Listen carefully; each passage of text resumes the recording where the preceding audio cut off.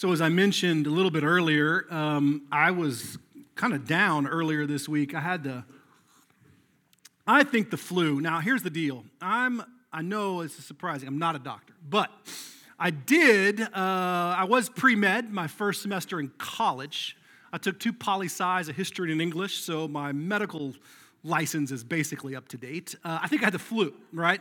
But I didn't go to any doctor because by the time I got around to actually rolling off the floor, it was Thursday or Wednesday. And so, but I've got this weird residual cough, and I told you earlier, it's going to be a problem. So let's just embrace it.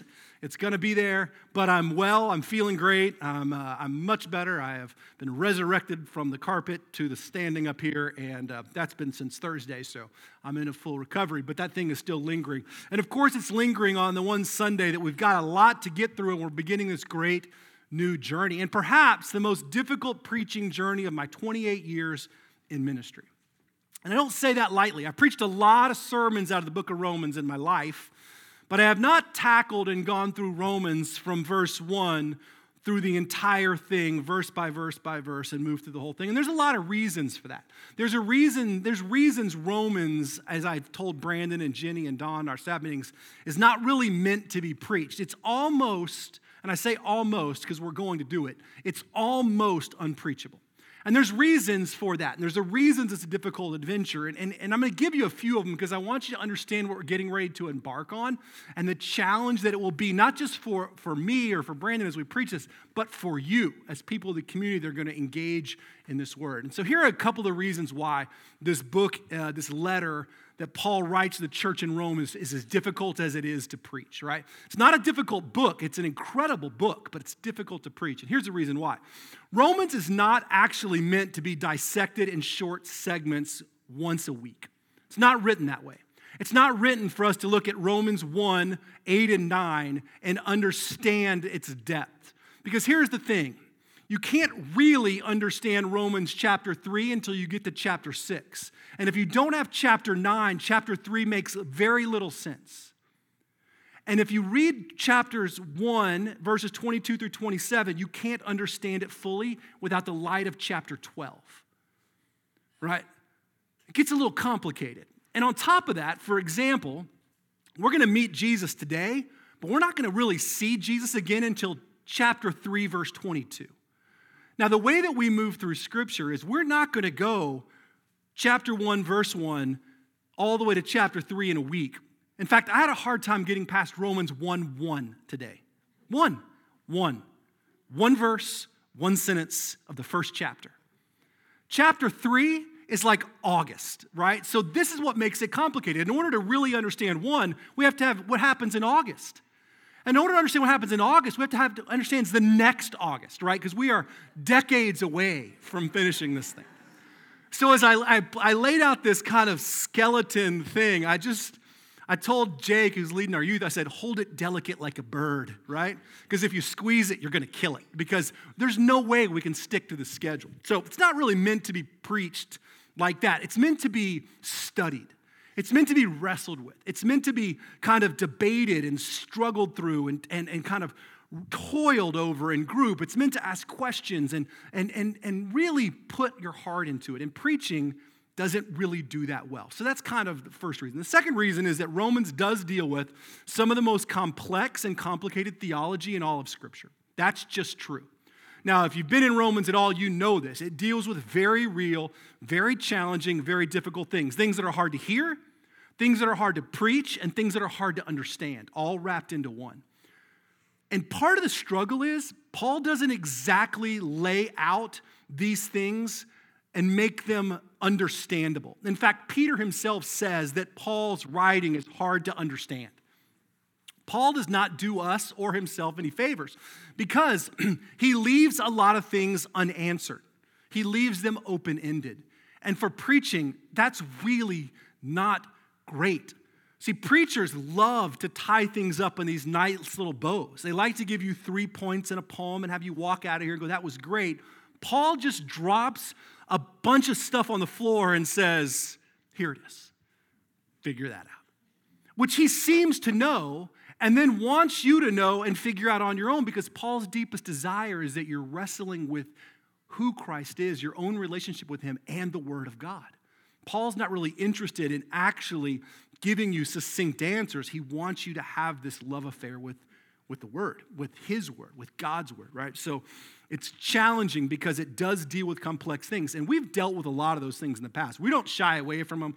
Sexuality, all kinds of adultery. We'll talk about anything in here. But some of the things we're going to talk about are not just hard to talk about, they're really hard to understand. And so we're going to have to wade through them, and you're going to have to put on this sort of deep theological hat to get through them. Now, that's not the whole of the letter, but they're there, and we can't really get around them. The last thing that really makes this book difficult to preach is that Romans has a way of asking a lot of questions and not providing a lot of answers. In fact, Paul's typical answer for a lot of things is, well, that's just the mystery of God, right? He actually says that multiple times in the book, and that's part of the mystery. Well, that's great and all, but that doesn't do what I just mentioned, which is succinctly tie up in a little bow an easy little palatable, applicable piece for you to walk out with as a hearer and go, man, what a great sermon. If I just go home and pray 3 times and toss this thing into the fountain, everything's going to be great in my life. Romans doesn't do that. Romans will leave you walking out of here sometimes saying, what just happened here? And why am I such a dirtbag? Right? Like that's where we're going to be left. And I have to resist the urge, and I told this to Brandon this morning, to tie these things up with great little applications. Sometimes we're just going to walk out of here going, wow, that's really deep, and that's really powerful, and I need to sit with that for a while. And part of me is actually really excited about that. I want you to sit with this. It's going to be a great challenge for us, that are preaching it. And it's going to be a great challenge for you guys as you sit out here because you're going to have to be diligently kind of in your attendance through this thing. Because when you begin to miss weeks at a time, it gets challenging. And so I encourage you as we go through this to make it a priority to journey through it. We're going to fight through this book in wonderful ways. Now, I say all that to simply say this. The book of Romans actually is really incredible. I mean, it is remarkable. In fact, it is probably, if you were to take a consensus, the most important book in all of Scripture. And I'll tell you why in a moment. But it is probably the most important book of all of Scripture. In fact, most scholars will probably tell you that. Most preachers will probably tell you that. But that incredible nature deserves to be dealt with in a really kind of honest way. And we've had a lot of people in our lives, Brandon and I both, that preachers and friends and pastors that have said they've preached through Romans. In fact, we had a good buddy that said he's preached through Romans. He did it in 16 weeks. And I was like, you didn't preach through Romans. Like, that's impossible. You preached at Romans, right? You preached some Romans, but that's a chapter a week, and that's a lie. And so, but we're glad you did it because it's good. But that's taking the easy parts or the easier preaching parts and turning them into sermons. What we're going to do is wholly different than that. We are going to actually try our best to do what Paul did, which is to start in verse 1 and unpack this thing for the get-go. And sometimes it's going to be great, and there's going to be days where you walk out of here going, man, that guy, he needs to go to class. And so I'm learning as we go as well how to make this palatable. Part of the challenge of being a preacher is my goal is just simply to make the Word of God accessible to you. Not that you can't access it on your own, but to break it down in such a way that just says, man, it's not intimidating. This is knowable, and it's livable, and it's exciting, and that's the whole goal. So that being said, the book is really amazing, and we're going to have a great time doing it, but it's going to be a little bit of a challenge. It's going to be a little bit different. Ephesians, we did 1 or 2 verses, then we made these great applications, and we talked about marriage, and we talked about community, and we talked about living life as a husband and a wife. This is going to be a wholly different experience. It's going to be a little bit deeper, but that's good because we love that and we want that, and my entire goal as a preacher is just to have you have this love affair with the Word of God. So that being said, second thing I want to tell you is I do this every time we start a new adventure, a new book, or a new challenge. I want to tell you a little bit about my type of preaching. And it's important for you that haven't been here since we kind of began Ephesians or Hebrews or something, or maybe you missed those. Some of you understand this and have heard this before, but if you are relatively new, it is important for you to understand kind of so you know where I'm coming from. But I love to preach the Word of God as it exists in its context and do it kind of in an expository kind of way, which just simply means we're going to look at the text and we're going to exposit the ideas from it and we're going to work through it word by word, line by line, verse by verse. I don't do well with what I call topical preaching, which is just preaching that picks a couple of topics and then moves through them. And there's nothing inherently wrong with that, right? You do a 4-week series on friendship or on a 5-week series on marriage or whatever. I mean, there's a bunch of them out there, and we'll preach topically from time to time, but we don't do it often. And the reason for that is because it's a real danger. Preaching topically is dangerous because what happens, that tends to happen, is preachers begin to take Scripture and use it as supplements to their points. So you write a sermon and you need some supplemental scriptures to support your points, and so you find scripture that applies to your points and ends up being subservient to your sermon as opposed to the sermon itself. Our whole goal is that you would have an encounter with God's word. The real goal of any preacher should not be to entertain you or have you not want to fall asleep or desire to come back. The real goal of any preacher should be to disappear. That should be the goal, to not make everything about himself, but instead to make everything about the Word of God. Like, I hope that all that we do here is introduce you to the Word of God in such a way that says, I want to know who God is. Right? So that should be our goal, and that's what we love to do. I am not a great preacher, right? I am probably not even a good preacher, but this is what we love. And this is what we want, and this is what we're about as a church. We want to be so bibliocentric, so kind of Bible-driven, that you can't walk out here of a Sunday morning and say, man, I didn't need to bring my Bible. If there's ever a Sunday where you walk in this room and you don't need it on a Sunday, and you walk out of here and said, I shouldn't bring it, please, and I say this honestly with all of my heart, don't come back. Go find a church that does that, because we have then lost our way. If you don't have that encounter with the Word of God on a Sunday morning, you have missed what we are called to be as a church. So that is vitally important. If you're not in the habit of bringing your Bible to church, change that. Be in the habit of bringing it. If you don't have one, take the one that's in front of you. You can't read it in here anyway. You can read it at home. The print is so small. I don't know if we're getting new ones eventually, but right now you can take it home and read it. Take it home and read it. Or let us know. Brandon will give you one of his. He's got like 500. Right? We'd love for you to bring it every week because we are going to be in it. All right?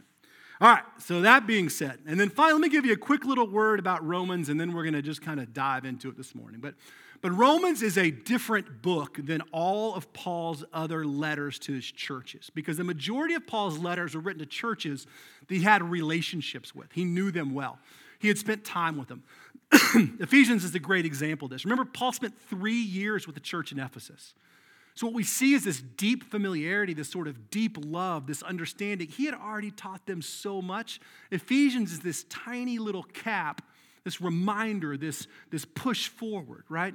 Galatians, Paul's writing to a church that he knows and loves, confronting them because they were giving in to all kinds of heresy. Philippians, Paul's writing them because he loved the church in Philippi. Like, Paul wrote to most of the churches that he had a relationship with. The Romans, are very different. Pretty much all scholasticism agrees that the book of Romans is written somewhere between about AD 56 and AD 58 to a church that Paul had never been to. In fact, we know that Paul had yet to ever go to Rome. He wanted to, and he will eventually get there, but he won't get there to visit the church in Rome. But he wants to get there. In fact, we learn at the end of the book that Paul wants to visit the church and the believers in Rome on his way to go to Spain. So Paul's missionary desires are huge at this point in time. He probably wrote this book at the end of the third missionary journey, and he was bringing back an offering from the churches to the poor believers in Jerusalem.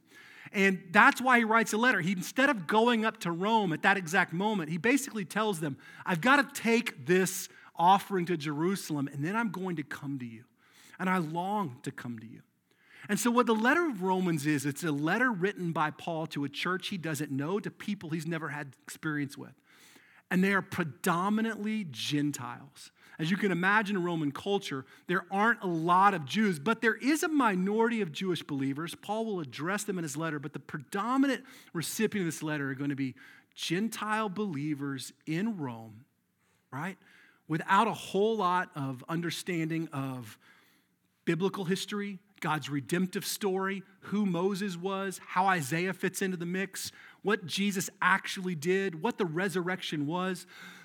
So what Paul's doing is he's basically writing this incredible systematic theology to a group of people he loves from a distance and one day hopes to visit. And that's why the letter is so remarkable, is because it's so different than all the others. He's basically starting from scratch and saying, I'm coming to you, but I'm going to lay a foundation before I ever get there so that when I do show up, we're on the same page. And he lays out this deep and this rich and this powerful theology that begins with the breath of Genesis and takes us all the way through the promised return of Christ. And he deals with life lessons along the way and the complex nature of theology and how it all pours in because we're getting this incredible kind of like systematic theology 101, 201, and 301 all in one letter because Paul has yet to spend any time with the church in Rome. So that's kind of why we get there. Other than that, there's really not a whole lot of introduction, right? There's not a lot of relationship there. There's not a lot of history we need to know. The church in Rome is probably a pretty small group of believers that have gathered together and that are in desperate need of teaching, right? They are in need of good theology. And so that's exactly what Paul gives them. So that's kind of where we are. And so with that kind of being said, we're going to step into this journey and we're going to begin to look at the introduction of the letter. Now, a lot of Paul's letters and introductions are like 3 or 4 verses. Hi, I'm Paul, an apostle of Jesus Christ, sent by so-and-so to do so-and-so. It's good to see you. Grace and peace. High fives. Tell your mom I said hello. Like all those things. The introduction in Romans is 17 verses, and it's going to take us 5 weeks to get through, right? This is a wholly different letter. And so with that being said, I really almost quit after 1:1 today because we were doing all those other things. But we're going to go ahead and push ourselves through 7, and I'm going to tell you why because it'll make sense as we tackle the first part of the first introduction of the first chapter of this letter. So let's take a moment. Let's pray together as you turn to Romans chapter 1, verse 1. Lord, what a joy to study your word. And I say all those things this morning, Lord, you know, just to be transparent. Right? I don't like to pretend I know more than I do, and I certainly like to pretend I have more to offer than I do. The truth is that this letter is amazing. God, it's so amazing, Lord. It's so deep and rich, but Lord, it's a challenge. It's a challenge to read. It's a challenge to understand. It's a challenge to preach. But that's not something we shy away from. It's actually something we embrace as believers. Like, we don't turn from things we don't grasp. We press into you. Like, the more difficult and the more challenging and the more complicated something is, the more we should be pressing into the heartbeat of God. And so, Lord, we, instead of shying away, we want to press in. We want to ask hard questions. We want to wrestle with things together. We want to understand the nuances of the gospel. But we cannot do this unless you teach us. Lord, you are the revealer of truth, and so we ask for the next 25 years that you would relieve and you would release yourself to us, that you would teach our hearts. Whether that be in Romans or whether that be in Revelation or that be in Daniel or that be in 1 Corinthians, that you would just teach us. Lord, that my words would be shallow and hollow and your words would be deep and rich. Take a moment in your own heart this morning, and just for the next few minutes, all right? We're not going to go too crazy this morning. The Lord would just teach you. Ask him just to teach your heart this morning.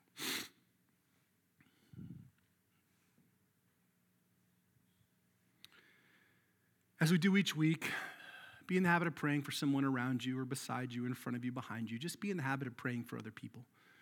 Like we did this morning, we talked about how everything that unfolds on a Sunday morning is not about you, or your entertainment, or just your enjoyment. Just care about the people around you, even if you don't know them. Just pray that God would move in them. Pray for somebody else this morning.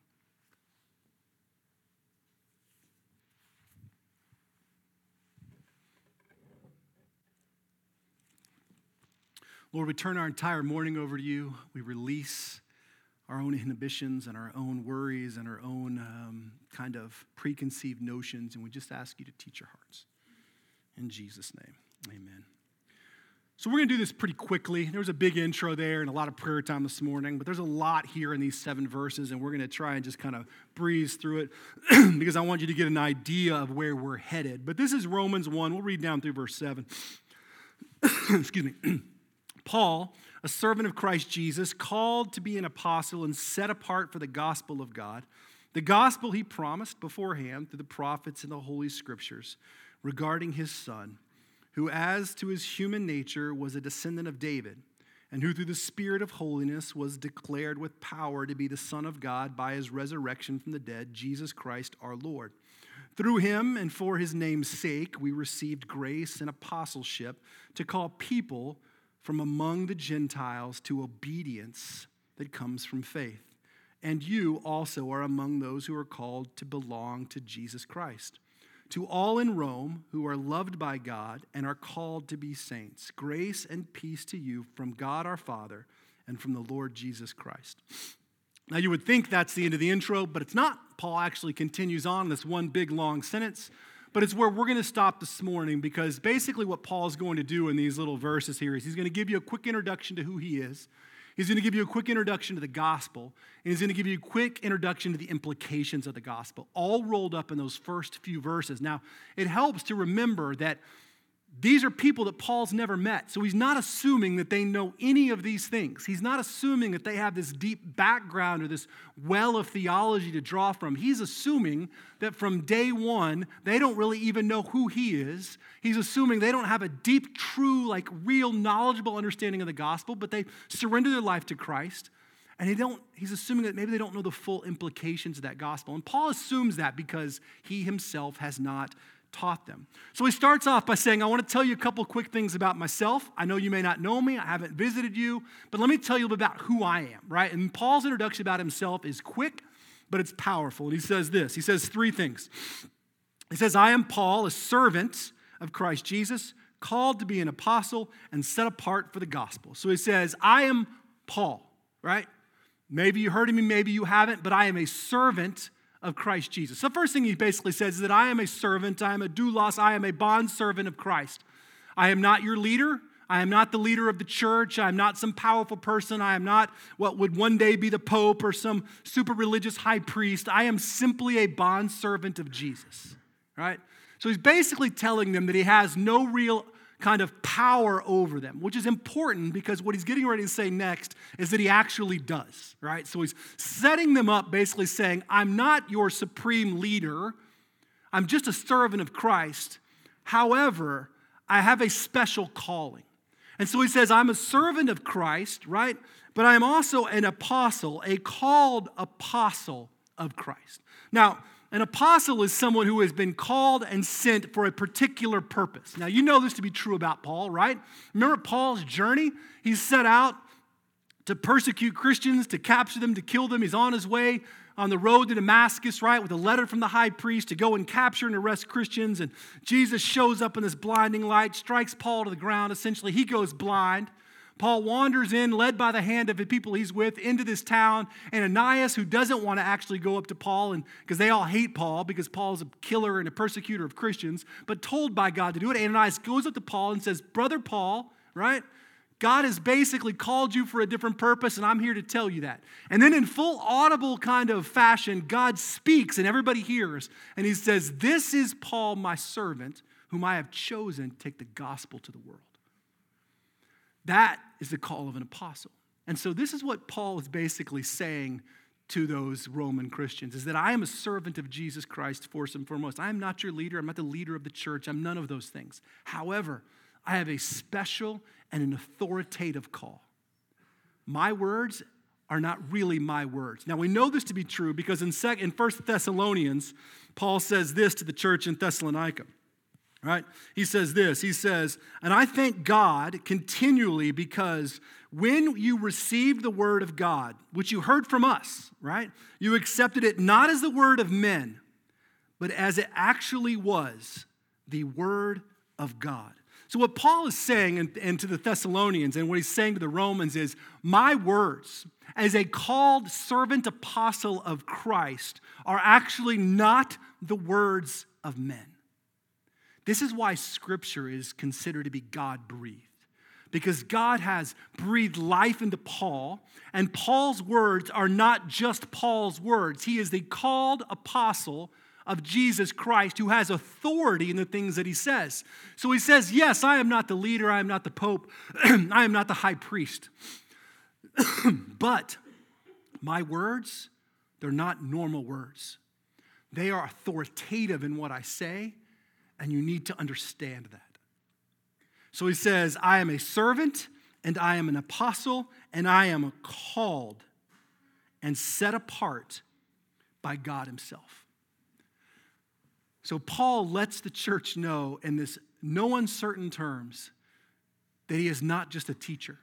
He's not just someone that's been sent to give them some instructions, but that he is a servant of Christ. He's been literally anointed by God as an apostle, and his words have authority and power, and that he most literally has been called and sent by God himself. His whole life revolves around one mission, and that is to take the gospel to the Gentile world. That is Paul's entire movement. It's all of his missionary journeys. It's all the letters that he wrote in the New Testament, all rolled up into his entire calling, which is my call is to take the gospel to the world, to the Gentiles. This is who I am, and he says it with authority, and it's in one verse. So we've got this sort of background of Paul, and then Paul gives this sort of little snippet of what the gospel is, right? So he's kind of giving this little introduction of himself, and he gives this introduction of the gospel. Listen to what he says about the gospel. He goes on in verse 2. The gospel, he promised beforehand, right? He's basically set apart for the gospel, which God has promised beforehand through the prophets of the scriptures regarding his son, who, as his human nature, was a descendant of David, and through the Spirit of holiness was declared with power to be the Son of God, and the resurrection from the dead, Jesus Christ our Lord. So here's basically two things that he says about the gospel that he wants everybody to understand from the beginning. He says essentially this: the gospel, right, which is from God, which I am called to proclaim, right? That's my entire calling, is rooted in the Old Testament scriptures. Now, why would this be important for the Romans, right? For most of us, we get it, right? The whole of Scripture, most of the believers in other places that he's writing to, there was probably a large group or gathering of Jewish Christians. We know that from Ephesus. They were a Gentile group, but they had a lot of Jewish believers. But for the Romans, they had no real connection to the Old Testament. They had no really connection to kind of Mosaic law. They had no real connection to Judaism at all. It had been real easy for them to be like, oh, hey, this Jesus is the new great teacher. Like, all we have to do is believe in him, and that's great. And on one hand, that's true, kind of. Because while we truly only have to believe in Jesus, we have to believe in the whole Jesus.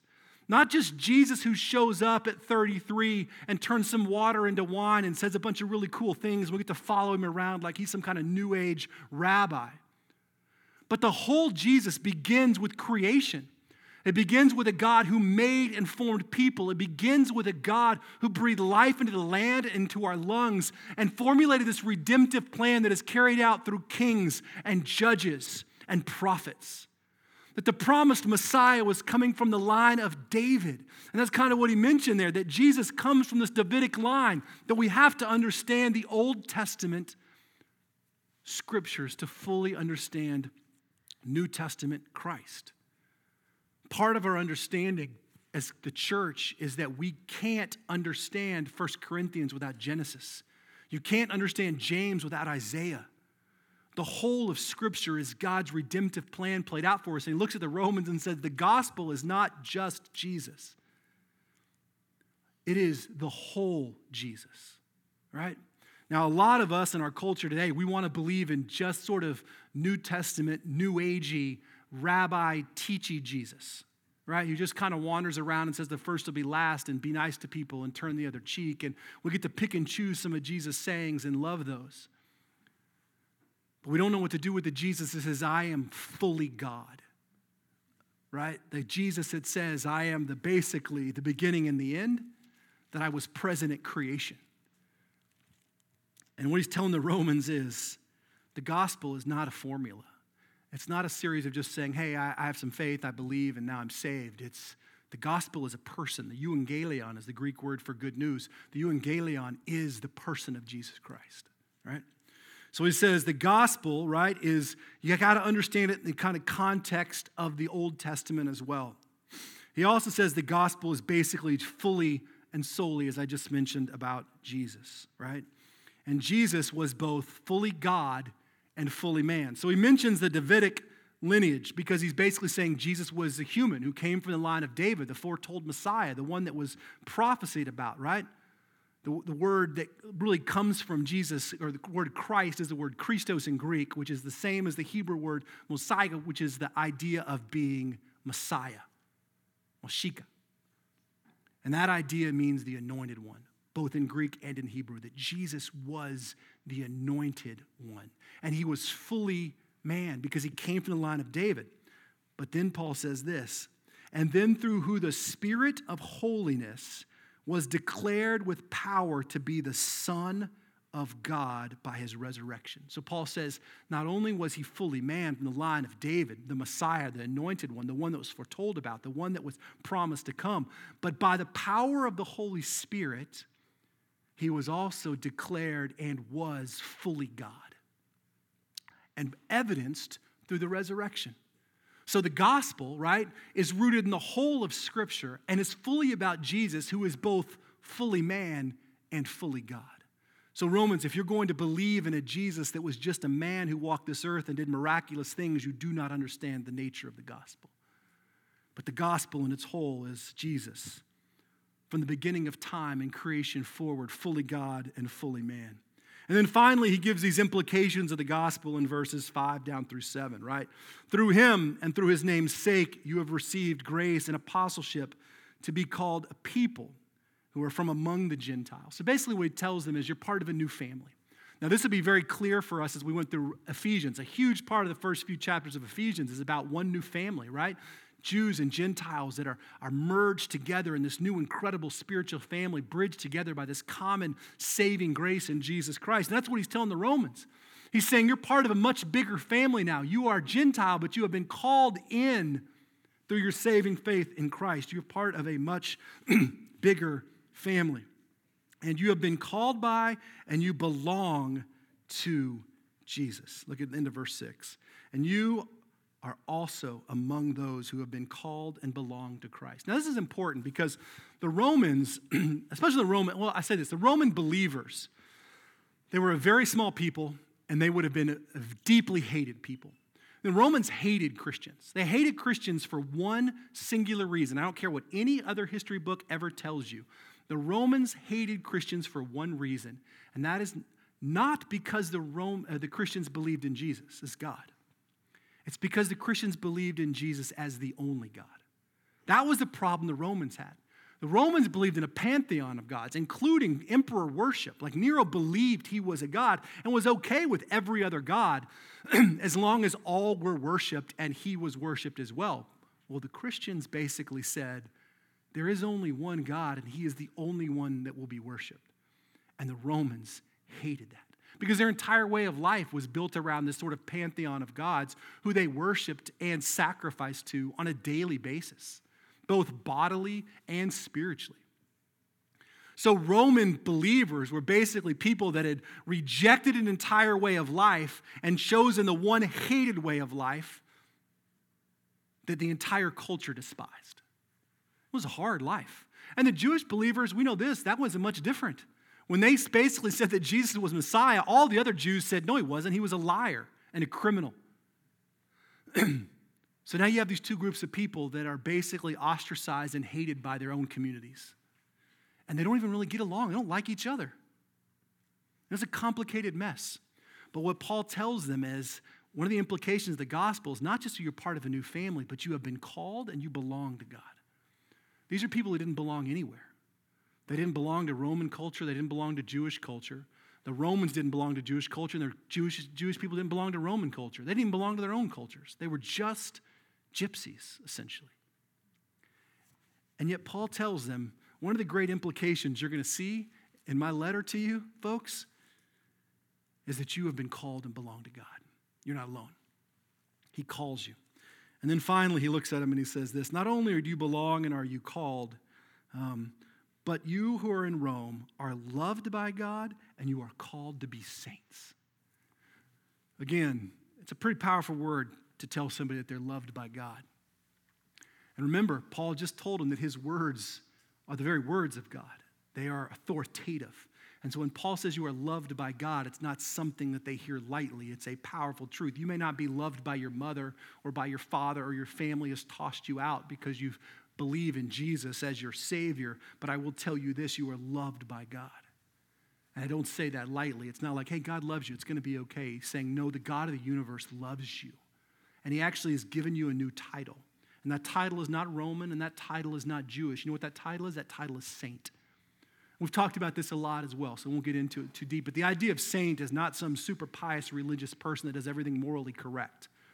The Catholic Church has ruined our understanding of the word. The actual idea of saint comes from the idea of being set apart.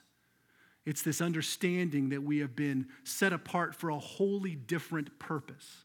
Therefore, anyone that professes faith in Jesus Christ has been set apart for a purpose to be used by God and is therefore a saint. You are not perfect. I'm not perfect. The Romans weren't perfect. The Jewish people weren't perfect. But we have been loved by, called by, and set apart by God to be used for him and for his glory, and we are saints. And so basically he looks at the Romans and he says, I don't know what people have called you your whole life. But God has given you a new identity. You're part of a new family. You belong to him. You are called by him, and you are a saint. It's who you are. You have now been set apart for a different purpose. You know what a breath of encouraging wind that would be, especially because we don't even grasp how hard life was in the first century, right? You think the world's on fire now. I get people tell you all the time, man, the world's burning, it's terrible, everything's awful. You should have lived in a different era. Like, I had the flu last week. Most likely I would have died at any other point in time in history. Life was tragic in the first century. Believers were most literally being arrested by Nero and put into amphitheaters and torn apart by lions for the entertainment of everyone else. You had a hard time getting up and going to work because it was snowy? That's what we're dealing with. Little ice. Yeah, you don't have a tiger tearing out your trachea and using it as a straw, right? That's what was happening. And you were ostracized by your own family who had nothing to do with you. And you were ridiculed in public. And you weren't allowed to be a part of any festivals. And you were considered, especially by the Romans, stupid. Because the Romans held high this sort of arc of education and the idiocy of a believing group that thought there was just one person, an actual human that was a god, instead of this sort of pantheon of Zeus and Aphrodite and all these others. What a bunch of intellectual idiots. And yet Paul comes in and says, with all the authority of the very word of God itself, you have been called and you belong to God. He loves you and you are saints. So I don't know what that means for us today. I don't know what you walk away with and go, man, that was really great. But here's the thing. There have been plenty of times in my life where I've wondered who I was. There have been plenty of times in my life where I'd wrestled with my own identity, where I felt like I was either a mess or a mistake, or I was blowing this, or I didn't fit in somewhere, or whatever. I wrestled with just my own understanding of my own life, whether it was just in general or just deep in my soul.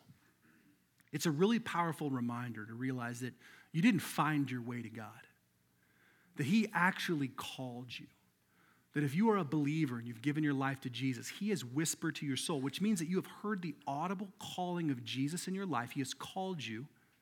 He loves you and you belong to him. So whatever the world tells you, whatever the outside world wants to whisper to your soul and tell you you're dumb or you're stupid or you don't have this or you don't belong here or whatever, good. We don't belong there. You have been called out, marked as a different and holy purpose, a saint, and given a brand new identity. And what we're going to see in Romans is that identity that's been given to the church in Rome has been sown deep into who we are. Because that group of people, well, that's us. We essentially are the Romans. We're the outsiders, grafted into a holy family who God loves and adores and calls his own. Let's pray together. Lord, we thank you for just the whisper of truth that is in Romans 1. For the beginning of a great journey, a powerful walk through what will be both beautiful beaches and mountains and dense jungle.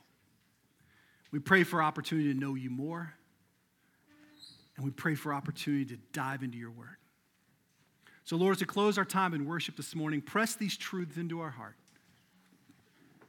Make us fall in love with your word that is authoritative and that is powerful and that is true. Give us a love affair with the truth of God. Let's stand together and close our time in worship this morning.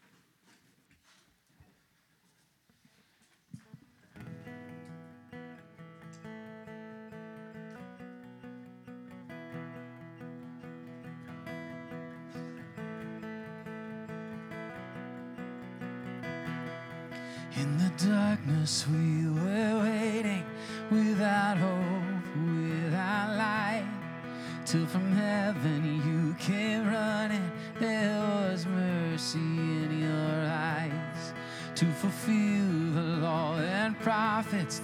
To a virgin came the word, from a throne of endless glory to a cradle in the dirt. Praise the Father, praise the Son, praise the Spirit, three in one. God of glory, majesty, praise forever to the King of Kings. To reveal the kingdom coming and to reconcile the lost, to redeem the whole creation. You did not despise the cross, for even in your suffering you saw to the other side. Knowing this was our salvation, Jesus, for our sake you died. Praise the Father, praise the Son, praise the Spirit, three in one. God of glory, majesty, praise forever to the King of Kings. In the morning that you rose, all of heaven held its breath, till that stone was moved for good, for the Lamb had conquered death. And the dead rose from their tombs, and the angels stood in awe, for the souls of all who'd come to the Father are restored. And the church of Christ was born, then the Spirit lit the flame. Now the gospel truth of old shall not kneel, shall not fade. By his blood and in his name and in his freedom I am free. For the love of Jesus Christ, who has resurrected me. Praise the Father, praise the Son, praise the Spirit, three in one. God of glory, majesty, praise forever to the King of Kings. Amen. Let's give the Lord a hand this morning. So the challenge is to walk out of here empowered and excited about adventuring with God's Word. If you haven't jumped into the Bible reading plan with us, do it. There is nothing bad that will happen in your life from reading more Scripture. I promise you that. If you can, come back and join us tonight. We'd love for you to come and have chili with us and spend some time with us tonight as a community. But go from this place empowered by the Holy Spirit to understand the authority and the nature of the call of Christ and who you are in Him. Go in peace.